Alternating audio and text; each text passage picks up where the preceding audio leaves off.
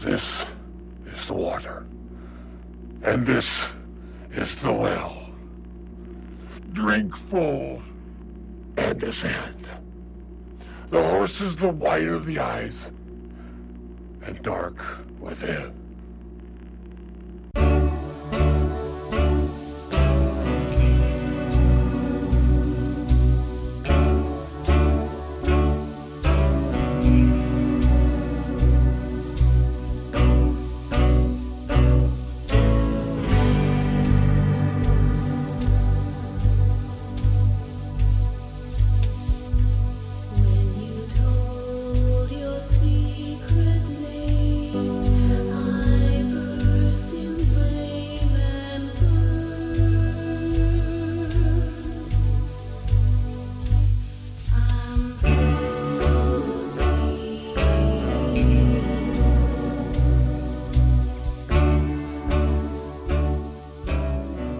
You are listening to Lost in Twin Peaks, a podcast for both first-time and veteran viewers of Twin Peaks, the mystery series that ran for 2 seasons in the early 90s on ABC, followed by a feature film, and 25 years later, a limited series on Showtime. And at the time of this recording, who knows what after that. If you're a new listener who has just discovered this podcast and wants to know more, check out Episode 0, Show Format. The following week of daily podcasts will cover Part 8, an episode of Season 3 aired on Showtime in 2017. The network used lines from each episode for titles, so Part 8 was also known, infamously, as Got a Light? Although recorded for patrons back in 2018, I'm re-editing and re-presenting this coverage, including some new sections, for public release beginning on June 25th, 2022, the 5th anniversary of Part 8. Unusually, in fact for the only time in 46 episodes covering all 3 seasons in the film, these episodes will feature guests, Em and Steve from the No Ship Network, who co-hosted the Sparkwood and 21 podcast in the mid-teens, covering Twin Peaks themselves, including the return as it aired. For the sections I added later, including current events and archive readings, they're not going to be present, but they joined for all of the original categories back in 2018, including stories, characters, and so forth. Just a reminder that for the first 8 episodes of this season, I'll be publishing the illustrated companions on my site, lostinthemovies.com. the Saturday after the episodes conclude. This will incorporate screenshots and other images to reflect stories, characters, events from the time, and so forth, in some cases in greater detail than the podcasts themselves. So in this case, the Part 8 Illustrated Companion is scheduled for Saturday, July 2nd at 8 a.m. The link in the show notes will be active then. Since back in 2017, Showtime took a week off after this massive episode, and for the 4th of July, I'll be taking a week off too, returning with Part 9 coverage daily for a week on July 9th to hit that anniversary. And at that point, I'm going to return to sharing illustrated companions at the outset of each week. So the Part 9 companion will go up alongside the first episode that same morning. For once, I don't have any other podcast work to share from the past week, but I do plan on releasing some patron rewards in the coming week, and we'll be recording a guest appearance on another podcast this weekend, so stay tuned for those. As usual, we launch our Saturday coverage after a musical immersion with a podcast covering the categories of Laura Palmer, the feel of the episode, and the structure of the episode. Without further ado then,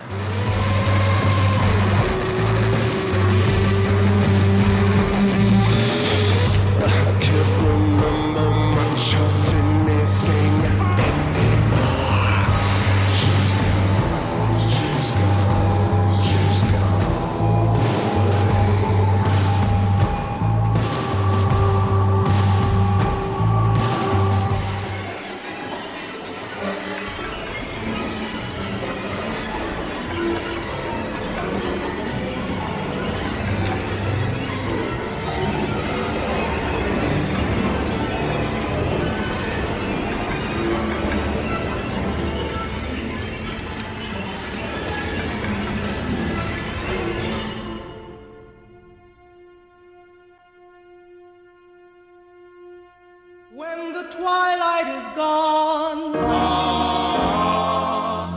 and no songbirds are singing, when the twilight is gone, you come into my heart, and here in my heart you will stay. while I pray.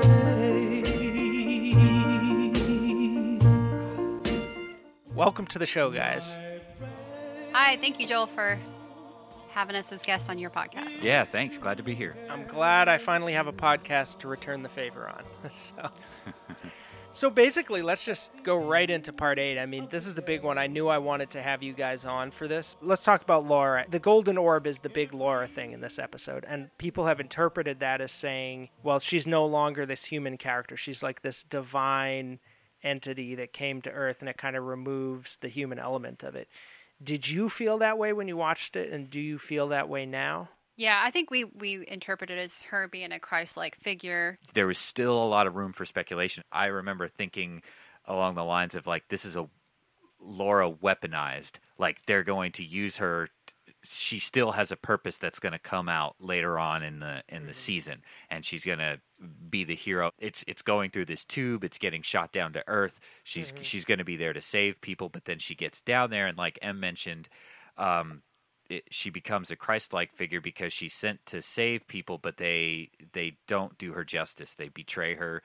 They don't let her be the best version of herself, et cetera, et cetera. And she dies to vanquish Bob, sort of. Yeah. Doesn't really vanquish him, but... Yeah, for the time being. Yeah. At least to defeat him on some level. I looked at it more chronologically in terms of the storytelling and the creative process, where I was like, you know, they created this character who was this mysterious dead girl that nobody knew anything about, and then we kind of find out more and more about her, and then in Fire Walk with Me, she kind of becomes this fully realized character and this heroine of the story. And this is almost like Lynch, like blowing her a kiss, almost like Senorita Dido was, you know? I like that. Just like taking this visual representation and sending it off. So like, to me, even though it does have some sort of prior place in the storytelling, the fact that it comes after all of this development almost feels more like a culmination. Like, it feels like less like a divine character being sent to Earth as human than a character who began as a human becoming divine. What if we throw out one more little idea real quick about timelines? Okay, everybody in the fortress, especially the firemen, they're moving very slowly, and we've already talked about how time is going to be a completely different concept for them.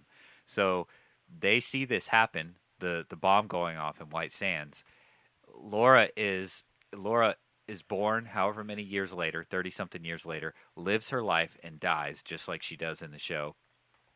Then this happens, she wherever she is in the spirit world, the fireman is able to harness her power now that she's dead, and he's sending her back to Earth to be reborn at some future date. But because time does not flow in the same linear fashion up there as it does down here, this could have been decades or possibly even centuries, not to get too futuristic with it, so we'll just say decades later, to where it's going to be sent down and she could be reborn inside of the character of who knows. It's just something that I was thinking about while we were talking about it, because if time doesn't have the same applicability here and there, then what are the rules, really?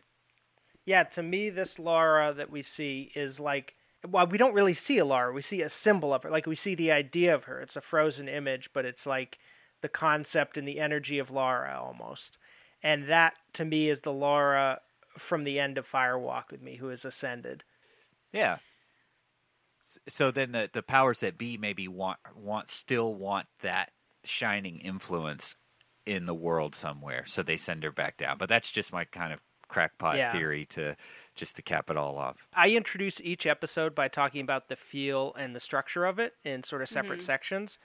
So to start off with, the feel of this episode, I think, is very distinct from any previous episode. So much of it is in black and white. And Lynch hadn't worked this much in black and white since The Elephant Man, I believe. Everything he'd done since then was mostly in color, maybe an occasional commercial here or there. But this is extended monochrome work in, I would say, 3 of like the 5 sections, and certainly the largest sections of the episode are that way. And I think also partly because of that, and also partly because you can tell they just poured resources into this episode, I think it's the most beautiful looking episode of the series as well. There's a lot of visually striking stuff throughout the series, but I know Peter Deming, the cinematographer, complained at certain points a little bit that it felt like a little rushed, like he couldn't spend as much time on the image as he might have liked to. They had to kind of be quick and dirty in some cases. I think it's meant to actually evoke unease, dread, and even panic when you watch it. It's like a human rock kind of horror that we imagine edging towards us just beyond the periphery. I felt like it was oppressive. That's the first word that comes to mind, but in a great way. I mean, this is an hour of, in some senses, hard to watch television, but can't take your eyes away from it television. Your anxiety, all of those feelings just get completely ramped up, and it really doesn't let you rest too much, because even when you have the stuff with the kids, that's kind of short-lived, and then it goes back to the woodsmen appearing out of everywhere and then going into the radio stations. And yeah, they're like an infestation. Yeah, they're like little roaches that come out, powerful roaches, I guess I should say. Yeah, even the feeling of oppression that's in this episode dwarfs the giant, so to speak, because there is hope there, but it just seems so minuscule in relation to everything else that takes place. The structure of this episode is very unusual. I've been trying to focus each week on how episodes are structured slightly differently, even though, there's some continuity there as well, but this one really just stands outside of the pack completely. You almost have 3 or 4 films within this episode. Each narrative section is completely self-contained. You don't really have like cross-cutting between different threads, You have Cooper getting shot, Nine Inch Nails performing, atomic bomb explosion, the Purple World Tower, and then the New Mexico desert. It made me feel like I was watching a movie. This is the closest that television has come to making me feel like I was sitting in a theater before. This could probably be said about any Twin Peaks episode in The Return, and even some before that. But if you had taken somebody who was never exposed to the characters and themes of this particular show and sat them down, you would never be able to convince them that any of these things had anything to do with each other that they were watching. So you go, especially when you start with Ray and Mr. C, and then you end with the bug going into her mouth, and you would just have somebody going, I just feel like I saw that's what I mean. It lends that sense of like you went to the movies and you saw this director give you 4 little stories. A friend of mine had a videotape of like a Canadian short film animated festival, basically, and you would see these weird experimental shorts. Each one was like 4 or 5 minutes long, and just a very surreal experience. And then it would go into the next one, and that's what this feels like to me. So pretty much what you're saying, like you've gone to like an avant-garde film festival, and you're seeing it just happens that they're made by the same director and they're fit into the same episode, and yet there is a cohesion to it as well, which is strange. Like one section flows really nicely into the other. There is almost an intuitive connection between all of it, like a dream or something. Like, how you'll dream and you'll be having one part of the dream will be telling one story, and then somehow it'll go off in another direction altogether. It has that type of feel to it. And that's it for our first day of coverage for Part 8.